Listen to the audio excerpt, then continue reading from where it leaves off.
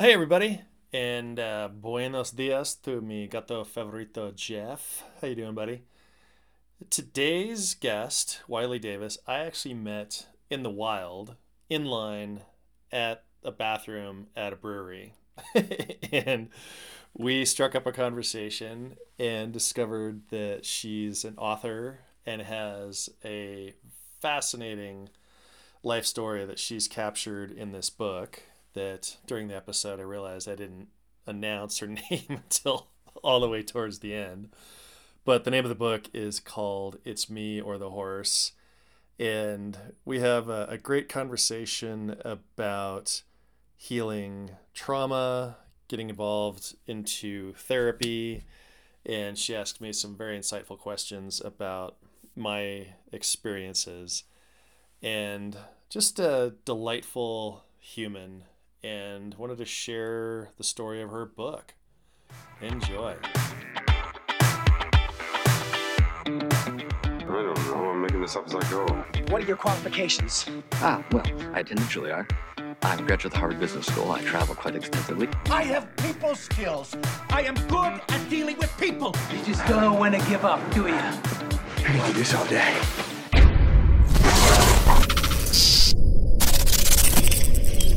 The Matt Sodnica Podcast.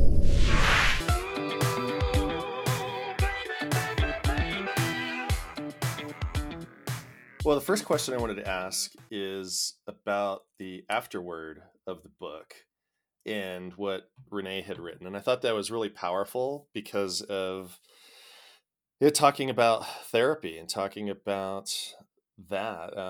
That's been a huge part of my life getting to this point. And um, I just thought what she wrote about you and your journey was incredible. And how did that relationship come to be?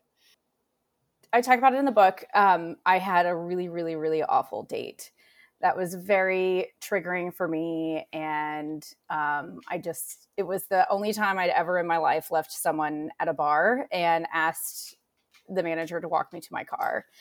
And it was like, okay, this is a very clear sign. It was the first date I'd been on after the first kind of real date in a while after I'd finalized my divorce. And I was like, I need to really address this or I'm going to continue making the same mistakes over and over and over again. And I'd done traditional therapy. I tried EMDR and I just felt like test anxiety. Like I just felt like I was going to get it wrong. And Renee came highly recommended to me by a friend of mine. And so I thought, you know what? I'm going to try this and I'm going to take the toys away so we don't have squeaking. Sorry, I thought I prepared all of this, but hang on one second. It's okay. This is not the time for that. How about you get one of these? Come here. Sorry, 1 second.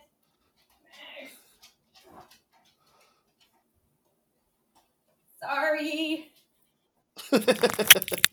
I thought I had the dogs all situated, but I didn't. So do you want me to just go back real quick and then finish that thought?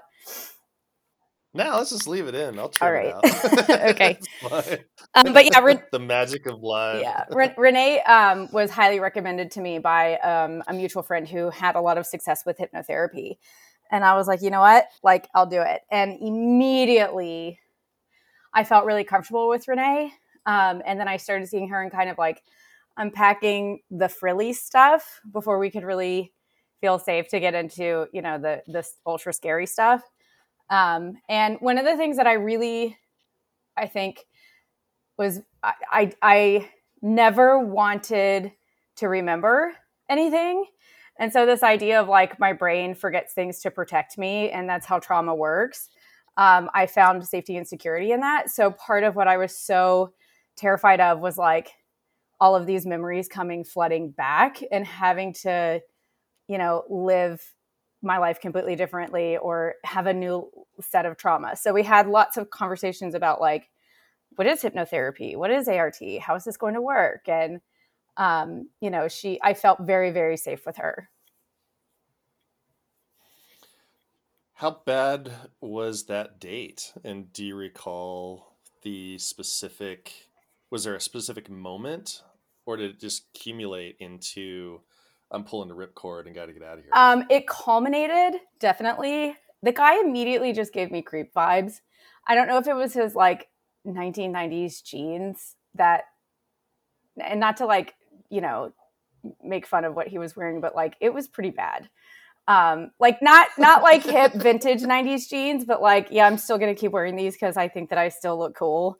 Like I Were they pleated? kind of, yeah. And the guy had like imagine with like frosted tips, like he never moved past the 90s. But he came with a list of questions, and this was like, you know, kind of during COVID. So I was vaccinated because I did a vaccination study, and I felt, you know, pretty safe in that. But you know, still like meeting at a bar during COVID, it was kind of scary, and like, you know, how are you going to sit and all of that kind of stuff. And everybody's comfort level is different. So, you know, also being flexible, you know, with who he was and what he felt good with. But he came with a list of questions that he had typed up on his phone, which I thought was a little weird. But then as he started diving into the questions were not about him getting to know me. The questions were, I want you to know these things about me. So I'm going to pose them in the way of like, I'm learning about you, but really this is my storytelling. So a couple of the questions were like, what's the worst date you've ever been on?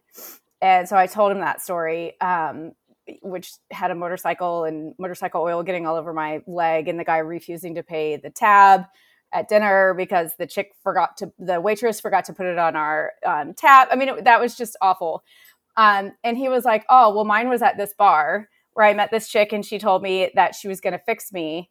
And then I, you know, kind of ditched her and then invited my ex-girlfriend to come here. And then we had sex in the parking lot. And I'm like, okay, maybe this is my worst date. So it was just that after like, you know, was there the one that got away? And, you know, that's a tough question. Like, is there one that got away? Like, yeah, we all have people that we absolutely loved in our life and, you know, couldn't make it work for whatever reason. So it's a vulnerable question, right? You know, so I'm telling him about like the story of, you know, this guy who I loved and, you know, maybe even still some way hold a candle for him, but just, you know, getting to that point of like, it's never going to work. You have this thing that you want to do and I have this thing I don't want to do. And, you know, like it's hard to be vulnerable with someone in that way. Right. So I'm like trying to figure out how do I navigate this? I want to be authentic and honest and get to know you because that's what a date is versus I am giving you too much and you don't really deserve it and you haven't earned this information. And he was like, oh, well, you know, I was dating this chick and she was really awesome, but she was like a 4. But if she got her teeth and her boobs done, she would have been like an 8. And I kind of wanted to offer, you know, to get her teeth and her boobs done, but I never did. So, you know, I just broke up with her. And I'm like, wow, this guy's an asshole. And then the next one was something along the lines of, do you regret something about one night stands? And I totally lied to him. And I was like, I don't do those, you know, because I didn't want him getting any kind of thought that this might be a one night stand because that definitely was not happening. But I was like, yeah, I don't do one night stands. And he was like, oh, cool. So I had a threesome with this chick in the middle of the night with my girlfriend. And after it was over, my girlfriend was like, dude, you got to get rid of her. And she didn't have a car. So we were living downtown at the time. And I just, you know, kicked her out and she went and sat down at 3:00 in the morning until the buses started running. And at that point I was like, this guy is a total creep and I have to get out of here. And I had already ordered like another drink by this time. So I'm sitting here like with a full drink and this guy who's giving me the creeps. And he's like, okay, this question I've really been wanting to ask you. And I was like, okay. And he said, how old were you when you started horseback riding? And I said, I was 6 years old. So I'm just imagining like my little 6-year-old self and this little picture that I have from this, you know, birthday party where I'm like, you know, I got dressed up for the occasion. I have a little bandana on. Like it was so cool. Like I think about this picture and he was like, okay, so did you break your hymen horseback riding or through sex? And I was just like, Oh my God. I don't even know how you think that this is an okay question to ever ask someone ever.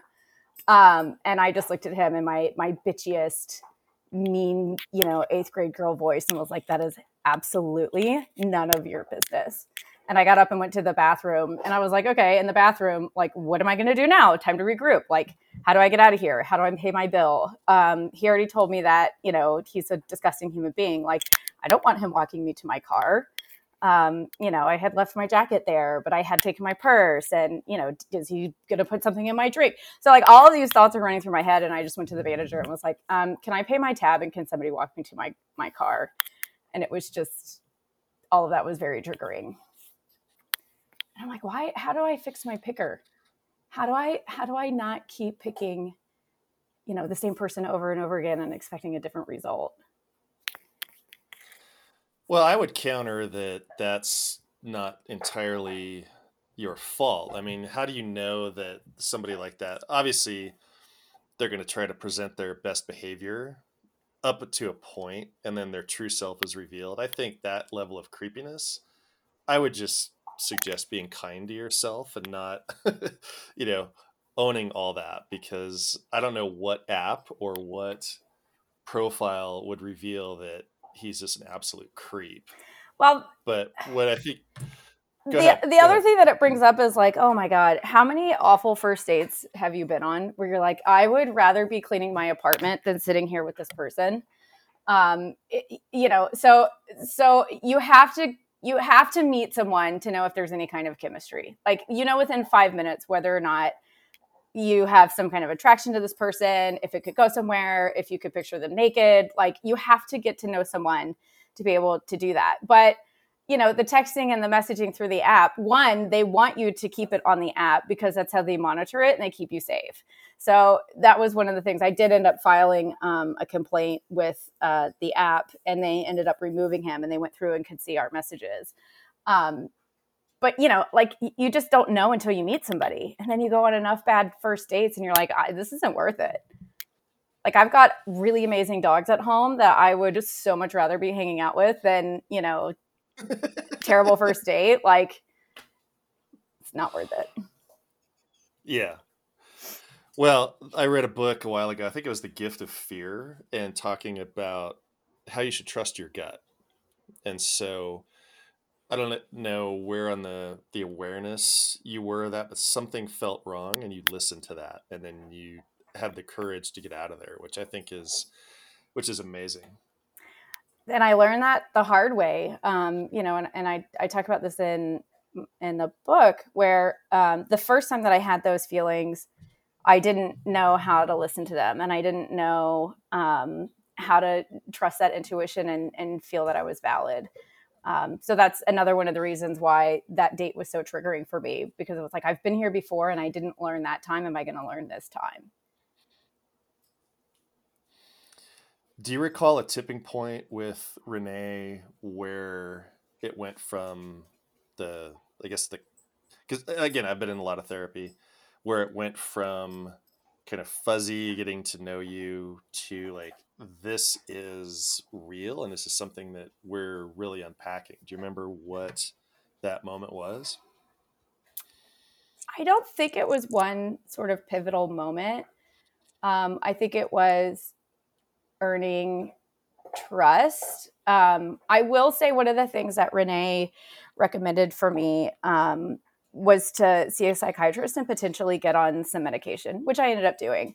And her point was, when you're running on empty and you're trying to face something that's really hard, you don't have the resources to be able to handle it well. So if you can get some kind of a buffer zone that keeps you operating at like maybe between 3/4 and a half full tank, then you have the strength to be able to dive into things. So I saw a doctor and got on some, mood stabilizers, antidepressants, whatever. And that really helped me go, okay, I can do this. And so it was just sort of getting stronger in that sort of emotional resiliency way, and then feeling like I'm ready to do this. I had the exact same experience, because when I was diagnosed with ADHD 15 years ago or so, I was on gabapentin, and that really helped. And I had the exact same experience because I was just aware of, like, it was almost like the veil had lifted and I could look out the window and see things more clearly. But until I could go through the CBT, cognitive behavioral therapy, and work through that. Yeah, having the buffer and the help made all the difference in the world. So it's interesting. All the It's interesting that you say that. So trauma can present the same symptoms as ADD. And so this trauma doesn't allow you to really focus. And one of the drugs that the psychiatrist put me on was Adderall, just because I couldn't sit there and focus. And having been on it, I'm like, God, I wish I could have had this when I was a kid. Like, I wish that I had been able to have this resource, because I'm so much more productive and I am able to think about things, and I can be, I just felt more present in the world. And I don't know if you've experienced this, but there's a national Adderall shortage right now. And I realized just how much I needed it in the grocery store, because normally I'm like, I have my list. I know where everything is. I have my little pathway. Like, I go to the same grocery store all the time. And it was like, okay, I didn't have my list. So it's like, okay, I know I need milk. So I'd go over to the milk aisle and then be like, okay, I know I need cereal. So then I'd go over to the cereal aisle, and it's like, okay, wait a minute, I need cheese. And then I'd have to go back over to the milk aisle. And it's like, okay, this is why I need Adderall. I cannot function. It's not just you, my friend. I literally hate the grocery store. And as part of my journey of like getting organized and managing my attention and all that, this is way before apps, and I had actually created a map of the grocery store, I think in Excel. And so then I could just go through, and then one day those motherfuckers had rearranged the whole store. No. And it wasn't a meltdown. It was just frustrating, because to me it's so inefficient, because we're putting the crap in the cart. We take the crap to the thing, take the stuff out of the cart, run it through the thing, put it back in the cart, take it home. And to me, there's so many wasted steps there that it's just, it's like, I know I need to eat. And so I use grocery delivery, and I just don't care, because I would rather pay the convenience fee, the subscription, than just have the time wasted. It's so frustrating, because I don't know if I've ever talked about this on the podcast, but I was looking for beans, and I don't remember if it was black beans or baked beans. And I had looked at the soup, I'd looked at the beans, and I couldn't find the beans I wanted. And then I remember this clear as day. It was Country Day on the overhead speakers, and there was this horrible song. And it was one of them where they started talking in the middle of it, which I just cannot stand. And rather, this is like a turning moment, like managing my emotions. I just simply set the basket down, took a deep breath, and I walked out of the store. I'm done. I can't. This is my sign that it's time to move on. Yeah. Well, enough about the grocery. Hey, you wrote a book. I did. We should probably talk about that. One of the things I'm fascinated about with authors, and you're an author because you finished it, you published it, and a lot of people, I think, are at coffee shops and they're trying to be a screenwriter, trying to be an author. And I've seen a lot of Facebook windows open at coffee shops. Two questions. What was your process? And did you ever quit? Or how close did you get to quitting? Really great questions. So I always knew I was going to write a book from the time I was young. And I don't know how I knew or why I knew. But I always had this inclination that like I was going to have a story that I needed to just tell. And that I had a family story that I needed to tell. And I'd kind of had some false starts throughout my life. So like when I was in Los Angeles and going through film school, it was like, okay, now is the time. And I was like, no, I really just, the story isn't there yet. And then through some of the work I was doing with Renee and through telling people about my divorce, a lot of people, just telling them my story, they're like, oh, you should write a book. You should write a book. And so I went in to see Renee because I wanted to answer 3 questions. Why did I pick my ex-husband? Why did I stay? And what was I getting out of the marriage? And I could answer those 2 questions, but I didn't, the 2 first questions, but I didn't have an answer for the third, which was what was I getting out of it? And I just kind of started going, okay, I feel like I'm getting ready for this book. I feel like it's percolating and it's getting to, sort of a boiling point. And I started doing like a little bit of research about different book styles and, story styles. And I really kind of settled on like a hero's journey. Like this really makes the most sense for me to be able to tell the whole transformation of who I was when I got married, the pivotal moments that changed me to really be able to find my voice and stand up for myself and be the person that I am. And then the aftermath of divorcing a narcissist, and kind of how all of that happened. And then again, the final chapter of, why did I pick him? Why did I stay? What did I get out of it? And it wasn't until I actually wrote the book that I was able to answer what was I getting out of it? So I'm not going to give it away for anybody who wants to read the book. But I was compelled. I didn't go to a coffee shop and write. I would write at my kitchen table and, sit down with a glass of wine and write from, 6 p.m. at night. And then I would look at the clock and it would be 1 a.m. And, I'd had 3 sips of my wine and it was like, okay, this is how I have to tell the story. And there are things that I don't even remember writing about in my book. It just went from my brain through my hands onto the page. It was more of just a very cathartic experience. And the 2 questions that I asked myself, or that I used to center myself every time before I sat down to write, were, what is writing this going to do for me?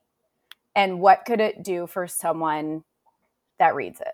Like, could I help someone with my story? And that was the motivating factor for me, not just to be cathartic and tell this, creative nonfiction story of my life. But, is there something in my story? Is there something in my process that could have helped someone else? And that made it all worth it. Did I ever think about quitting, or was I ever tempted to quit? Not even for 1 second did I think about quitting. I would wake up in the middle of the night and be like, okay, this is how I'm going to write this part.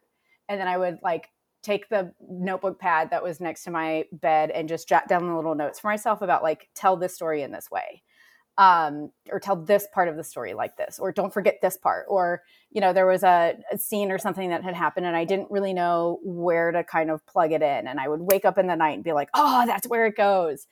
So I never felt compelled or failure is an option or stopping is an option.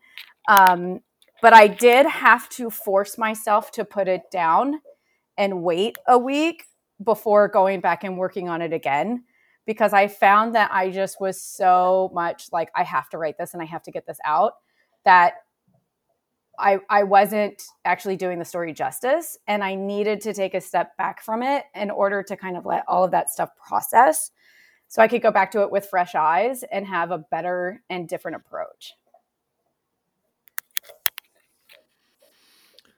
What was the most difficult chapter to write?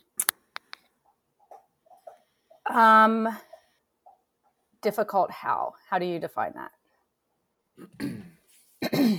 Great follow-up question. So from the idea stage that you wanted to get this down and you either didn't want to go there or it was such a harder experience than writing any of the other chapters? Maybe most challenging, most intimate, most scary. Maybe those are some better qualifiers. I guess the chapter where I absolutely sobbed writing, and I can't read it without like just going back to that place and that day and time, and how all of that happened. Was the Sing Me to Sleep chapter, where I had to say goodbye to a very, very, very dear friend and my soulmate. And that was, I really wanted to honor that friendship and that relationship. And I'm going to cry talking about it. But like good tears, it's not sad. It's like, I get to go there and I get to think about him, and I get to, relive like his presence is here. And I feel like he's always with me, but, I wanted it to be beautiful, and I wanted it to reflect the peaceful, I don't want to say joy, but we made it joyful, of helping him cross over, and that I choose to keep him with me every single moment of every single day, and how in that way he doesn't feel like he's gone. I'm trying and failing desperately to call up that chapter on this reading. It's called Sing Me to Sleep. I think it's chapter 34. Yeah, I have it right here. It's just not clicking. Yeah. So I'm going to put you on the spot for my technical failures. Who was this person to you? My puppy. It's chapter 21.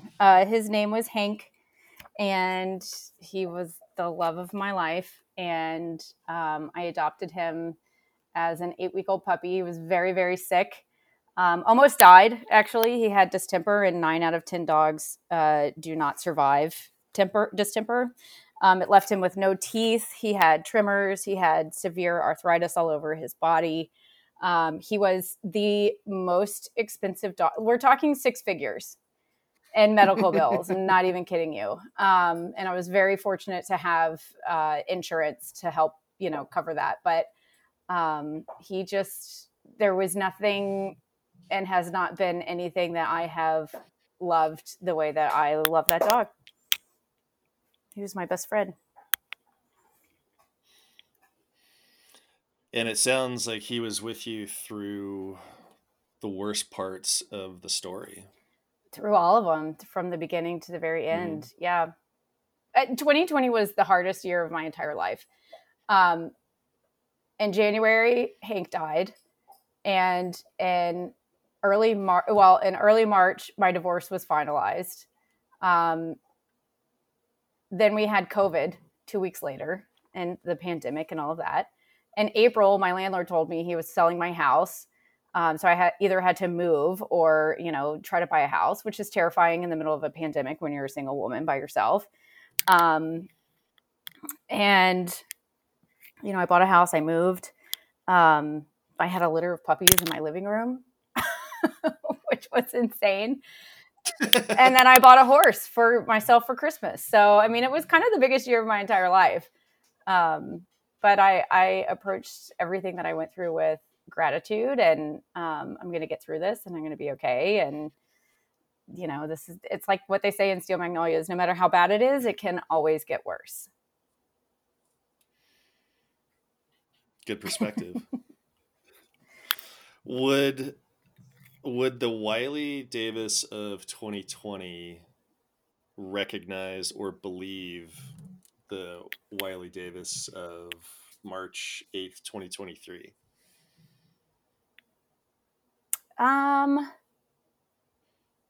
Would she recognize her? No, but she would want to be really good friends with her, because she would be like, that woman is badass. I can tell that you believe that. You're not just saying that. That I'm a badass? Yeah. Yeah, and that you've earned it. What is that quote? I know my worth because I have paid dearly for it. That, I think we've found our title. Yeah. Yeah.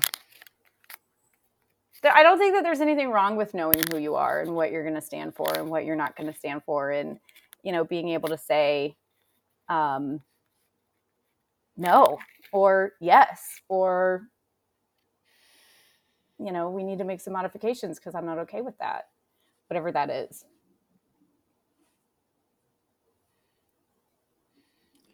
There were four, I guess, at least for me, cornerstones that I wrote down from the book, and it was not begging to be seen, learning to forgive, the black figure, and then saying enough.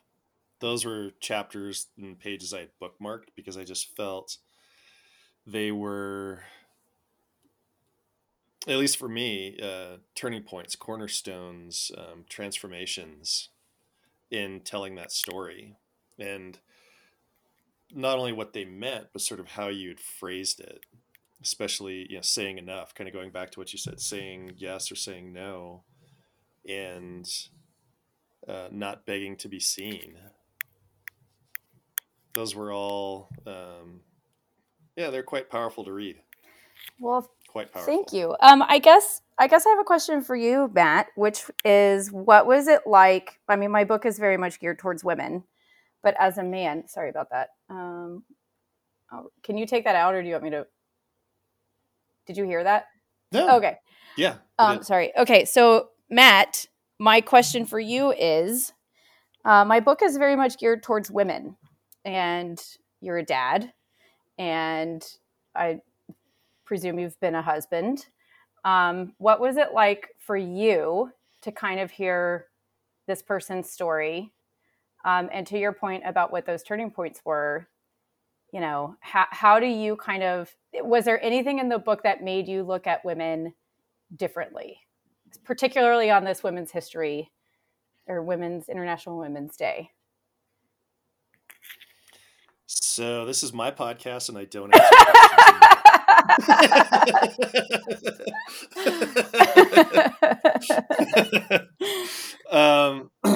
No, those are, yeah. As a dad, that took me a couple different places. So I wanted to share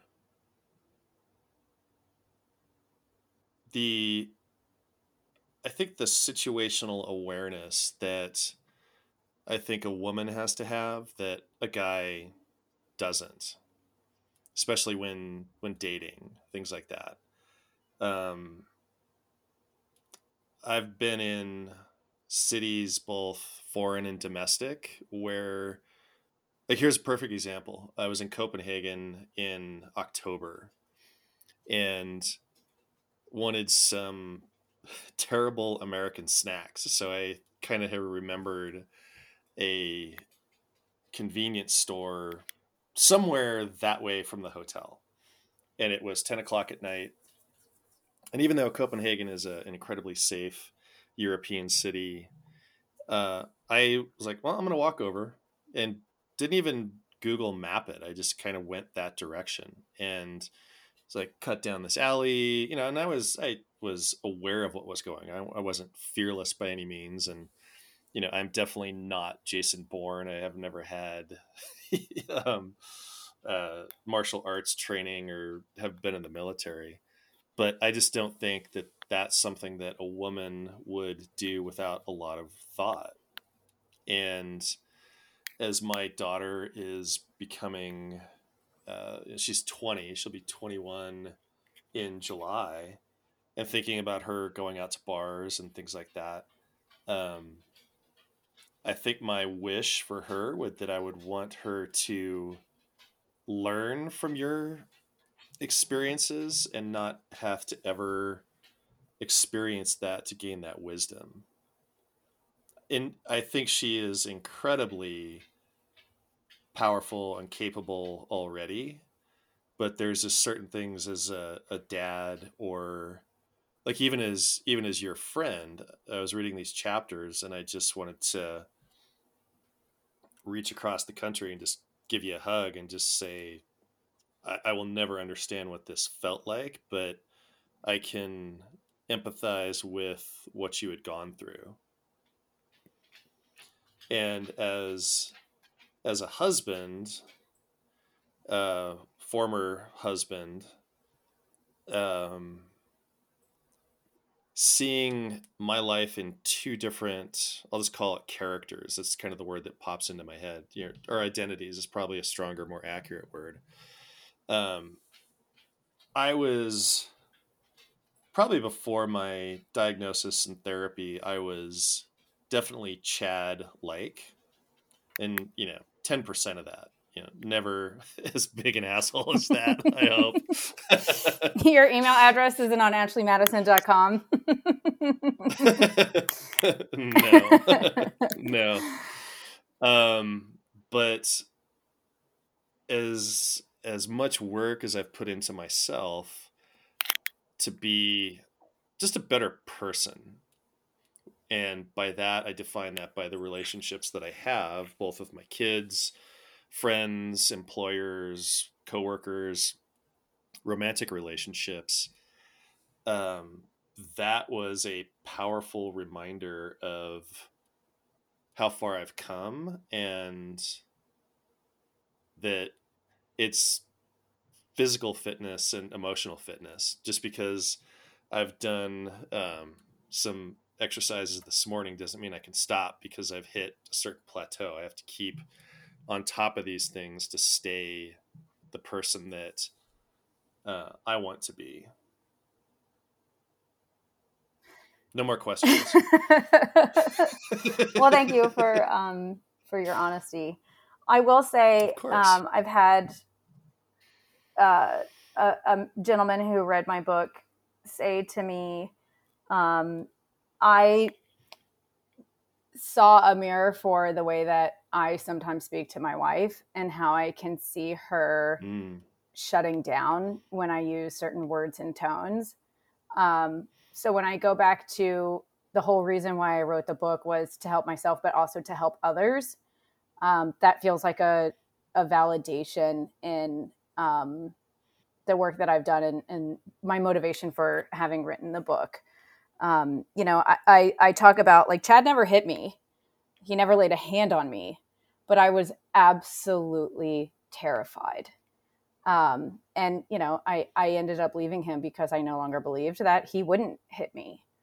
So it's a really hard line to kind of walk, right? Where um, it's like people always say, well, why didn't she leave? Why didn't she leave?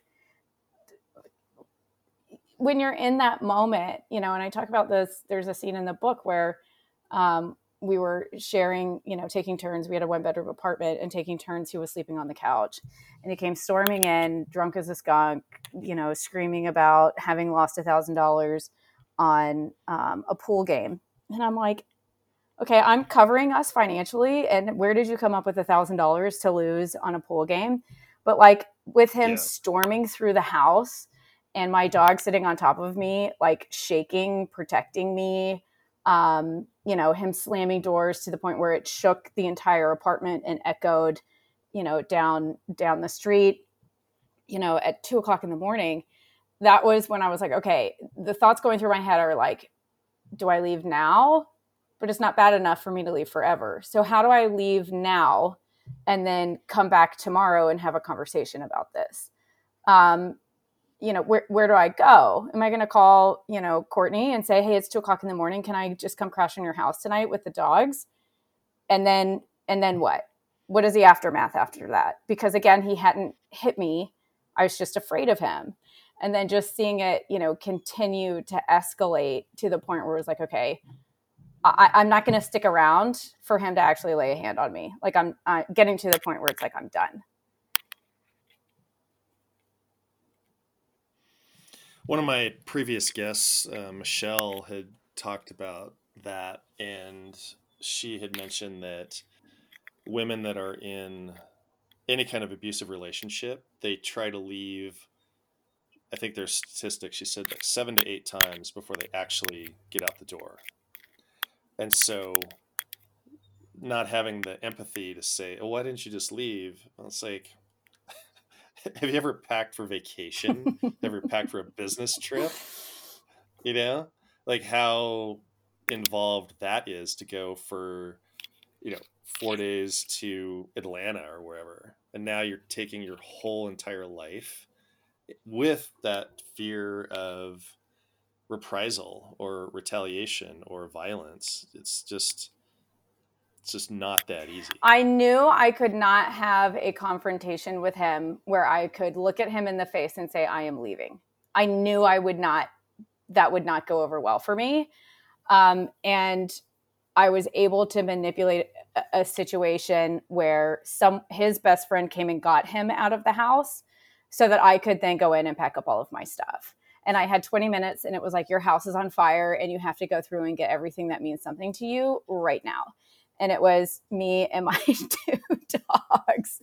And, thank God for the world's best friend, because she showed up and was like, I'm here and stay with me as long as you need to. And, she took me in and her dogs and my dogs, and, I figured out how to make it work. But it's not just like, oh, let me pack a suitcase. It's like, I can't come back.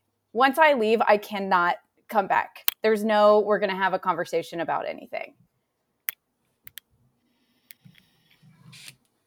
Yeah. And I think about, and so your question about as a husband, or I'd say as a dating romantic partner in that context. And I think about the powerful negative emotions that so many people experience in relationships. And the question that just keeps popping back into my head, and it has been since the 2 weeks that I've read the book, is why does it have to be like this? And I think that that opens up a very broad question about people's past and how they were raised and how they see relationships, and their level of tolerance or capability for handling frustration and things. And then I think the expectations that are placed on the other in a relationship that are, I think, somewhat unreasonable. And I went on a date a couple months ago, and we were having a decent time sitting there having breakfast, and I was like, I was feeling kind of salty. I was like, so what do you think? and and I asked the question. I don't want to sound callous, but I wasn't concerned about the response. I was genuinely asking for what her opinion, like what she had noticed, what she had thought about. Um, and she had basically described what you just said, like, you got your dogs, you got your horse, got your friends, got bikes. And she just said, I think you're very content and you're quite happy and you don't necessarily need somebody. And I said, true, but it's not that I've pegged the needle the other way and have become emotionally disconnected. Because I think, you know, what you've experienced, what I've experienced, what anybody has experienced where relationships go sideways is like, I don't ever want to get hurt again. So you can shut down. You can live this life of somewhat isolation from that. And I just, why was I bringing that story up? Oh, I think just because you were talking about, with that bad date so many years ago about I'd just rather be home with the dogs. I mean, look, you asked, why does it have to be that way? Why does it have, what? Mm-hmm. And I unpacked with Renee, and I talk about it in the book, why I picked the person that I picked and the pattern of people that I picked, right? And it was because I knew how to survive being screamed at, because my mother did that to us as kids. And my dad was a narcissist. And so I saw a lot of familiar traits in the person that I married and the person that I was picking. So going into therapy saying, how do I fix my picker? How do I unpack these elements of this? And, it was through the work that I did with Renee where it was like, okay, I picked him because I knew how to survive being screamed at. Like I knew that I could do this and it was familiar to me. And then, the same thing with my dad, like the life of the party, the storyteller, whether the story is true or not, like, always a good time guy.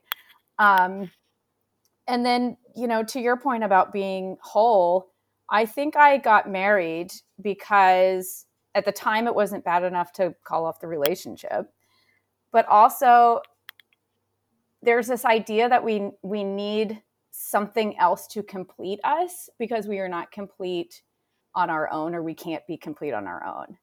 And Exactly. I am a full, happy, complete person, whether I am in a relationship or not, whether I am a mother or not, whether I am a wife or not, whether I have a job or not. My validation as the person that I am does not come from these outside sources. And so when you get to a point of being peaceful in yourself, you are open to someone who can complete that. Sorry, not complete, complement that, because you are already complete as a person. So it's like, look, do I need someone to be with all of the time? No. If I found someone that fit into the lifestyle that I have and adds to it in positive ways, and that person is able to go and be their own complete person, and they're not looking at me to fill any of these holes and voids, like, it's not 50-50. It's not I'm 50% and you're 50%. It's I'm 100% and you need to be 100%. And when you get to that, you can have adult, vulnerable conversations about relationships like what you had with this person, where it's like, hey, what are you getting out of this? Is this good for you? Like, what do you need? And then you can have a negotiation of, well, I can give you X part of what you asked for, but I'm not going to give you, whatever. And then you start to, kind of negotiate the terms of the relationship and those emotional needs that you're willing to meet. And, I am not afraid of getting hurt. This is just me. Because I believe in life, like there's a chapter called When Life Hands You Lemons, Buy Champagne. The IRS took every single dollar that I had. And it was like, okay, well, I can sit here and be upset about this, but you can't have the sweet without the bitter. You can't have the rainbow without the rain. Like, it's not all rainbows and butterflies all of the time. You have to be able to put yourself out there and be vulnerable, but you also have to know that it's not going to destroy you. And I'm meaning you as in what I would be saying to myself. It's not going to destroy me to be vulnerable with someone. And I am strong enough to get through a heartbreak if it's something that I found worth investing in to begin with. Does that make sense? I guess that's just my dating philosophy. Oh, totally. Totally. So this was last summer. I had met somebody in the wild, not on an app. That's very rare. Yeah. It's happened twice, and it's both been amazing. It's a genuine connection, right? Like, hey, what's up? You're real. Like, what are you up to? What are you doing? Like, who are you? I'm interested. Yeah, 100%. And I've actually asked this question on dates before, because this relationship was basically 2 weeks long.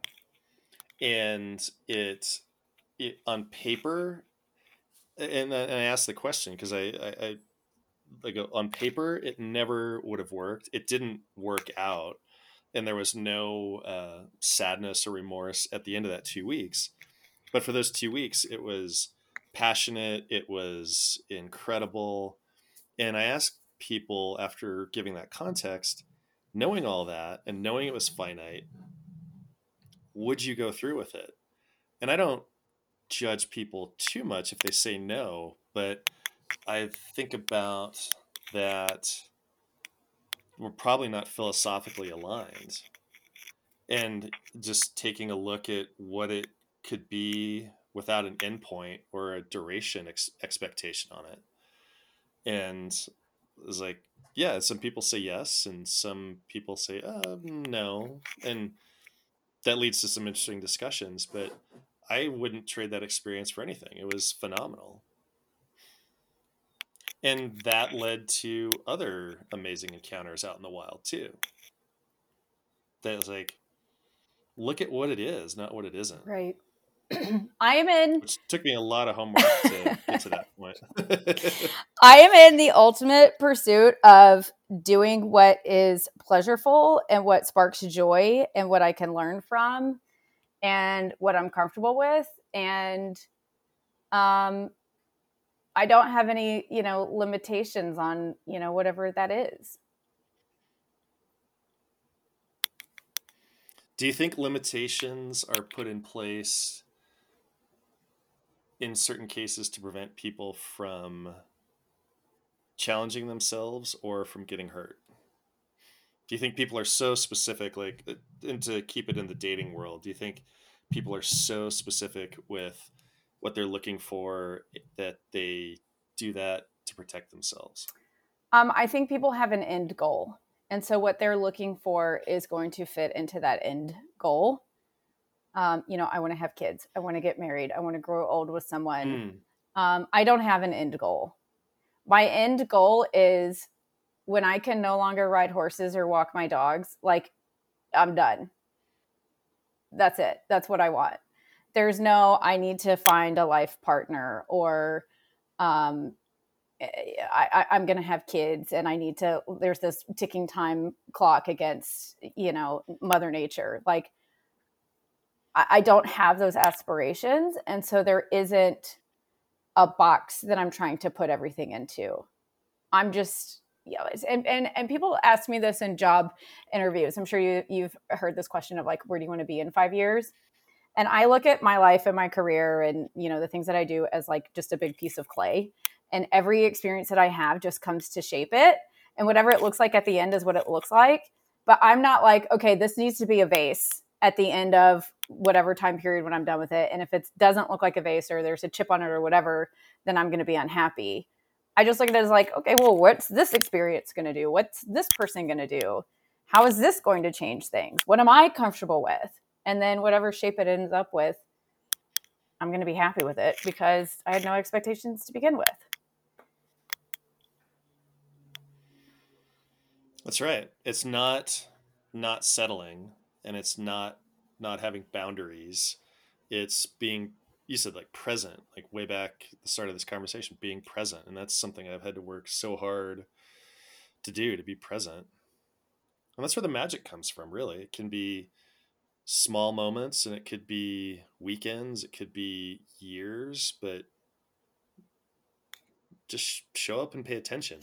And that's a reminder to me continually. Well, and I think to your point earlier of like, you have to be able to say what you want. And I wish that there was more honesty and vulnerability in, dating relationships, especially early on, which is like, okay, what do you think?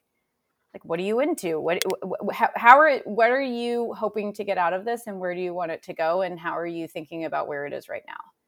Because I think particularly for women, it's really hard to have those conversations with someone that they're dating, because then it turns into like, oh, don't catch feelings. And like, I'm just having fun. And, I just don't really like, I don't really want this to go anywhere. Like, I don't want this to be exclusive, or like, you have expectations. And like this, is just not going to be that. Just be honest and, upfront with who you are and what you're doing and what your motive is. And, let the other person genuinely and authentically respond to that, instead of in your mind going, I'm just going to have fun. And in the other person's mind, it's like, I'm going to marry you, like that's where we're not mind readers. Like, you have to be able to have those hard conversations about who you are and what you want and what you're trying to do. And defining the terminology, right?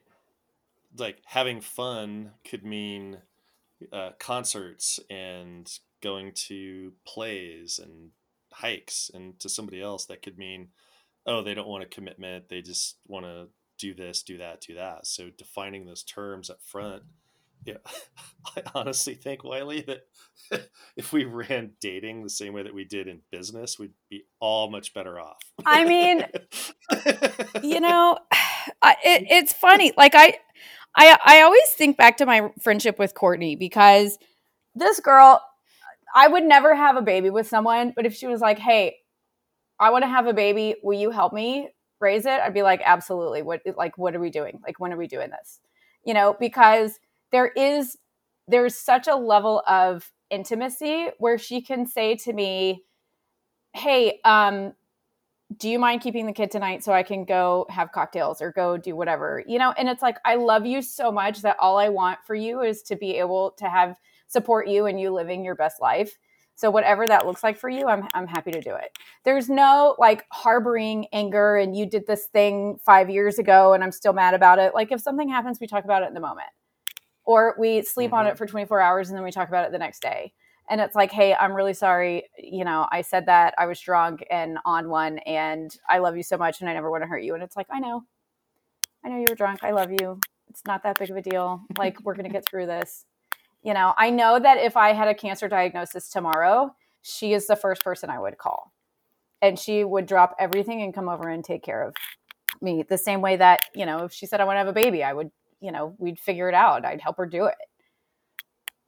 That I don't know that I could have that strong of an intimate relationship with a partner because it's hard. There's no jealousy. There's no, this is my money or this is my time or you owe me this or, whatever.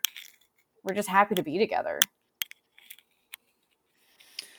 Yeah, it's almost like the stronger the bond gets, it's that we forget to do the things that created those bonds. Say more. What do you mean? I think it's the little things that build the connection, and then I think the familiarity, and then I think the connection or the commitment.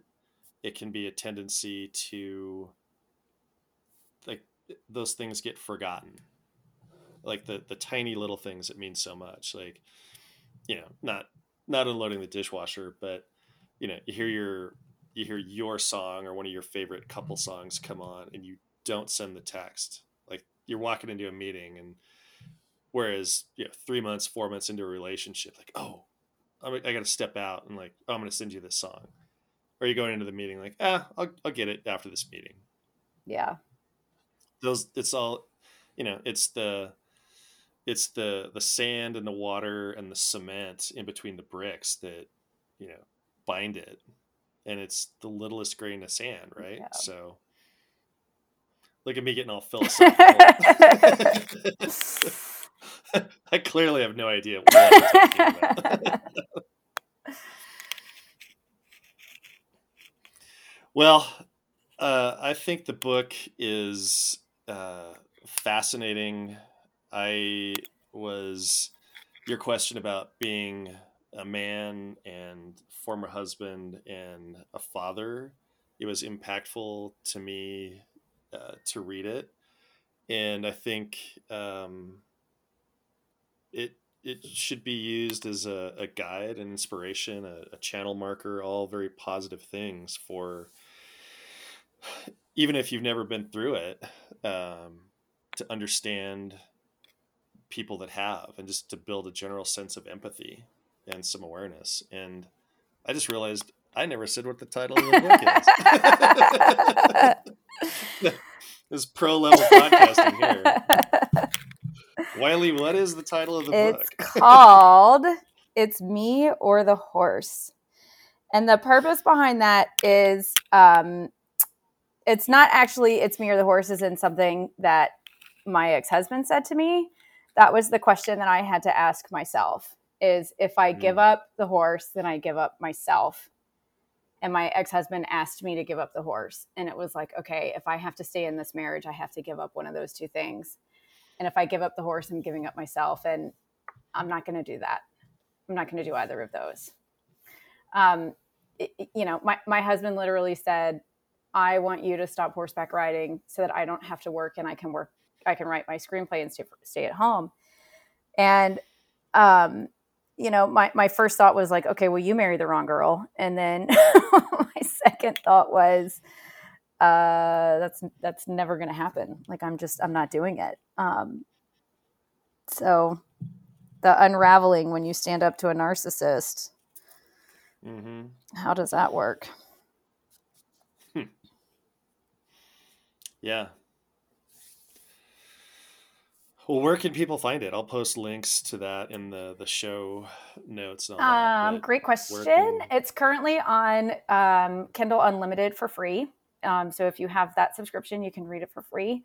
It's on Amazon in ebook, paperback, and hard copy. Or you can go to my website and use code Matt Sodnikar podcast for 20% off. And I will send you a book and I will sign it. I'm also doing a promotion for the month of March for Women's History Month, where if you want to send it as a gift, you can use code EMPOWERED and get 20% off to send it to someone else. And I will send all of that to you written so that you can, post it in your show notes. Awesome. Thank you so much for having me, Matt. This was a delightful conversation. I love talking about my book. I'm not going to lie. It's really fun for me. So thank you for reading it. Thank you for having me. Thank you for your honesty and your candor. And maybe we'll have you as a guest on my podcast whenever that happens. Count me in. Awesome. 100%.